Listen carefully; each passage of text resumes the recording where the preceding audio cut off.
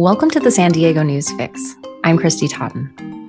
Seaport Village's time is limited. Developer One Highway 1 released a long-awaited plan this week for Seaport San Diego, a sprawling $3.5 billion project that will reimagine and replace the Bayside development. Union Tribune reporter Jennifer Van Grove has been covering this project.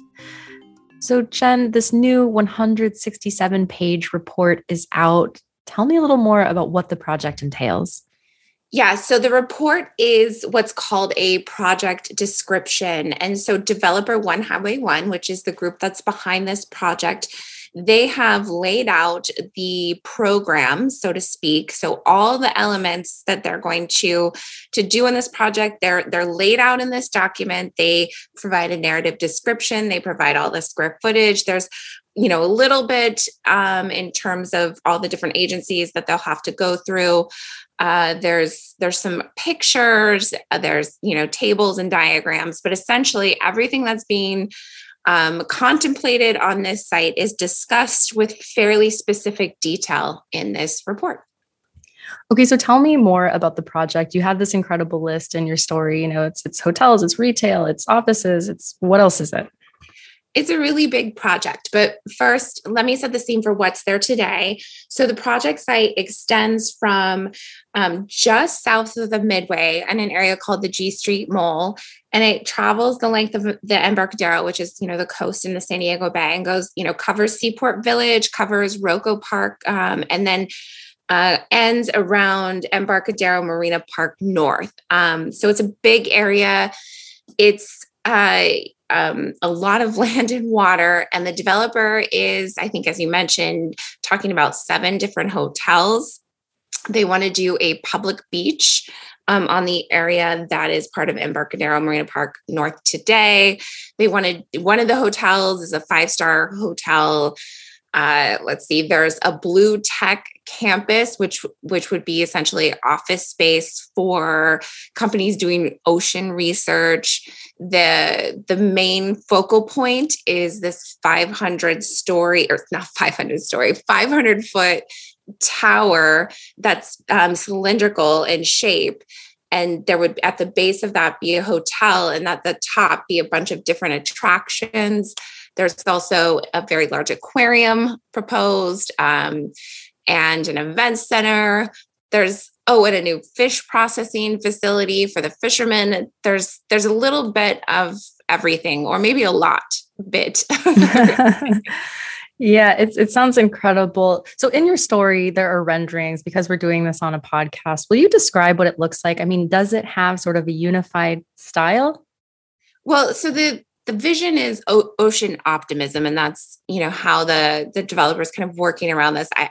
I don't know that I could say that there's one, singular design principle, but certainly the feature that will catch your eye the most is the tower, because it's right in the center of the project. It's in a portion that currently is home to Seaport Village today. And then there's some pretty tall towers that are also kind of extend north and south from there. Another feature that will be pretty unmistakable, I think, is what the developer is calling the Green Strand. And it's this elevated pedestrian promenade that's supposed to run the length of the project. And it would be 20 to 25 feet up in the air, and you could walk or run or, jog your way across the whole site, but also access the second story of many of the buildings on the site. So I know the project is in part funded by the Jacobs family, who are well known for Qualcomm, but is it fully funded, and how likely is it to happen? Well, it's not fully funded in the sense that this is a $3.5 billion project, and the developer, once they get their approvals, are going to have to go out to lenders and secure, a lot of financing.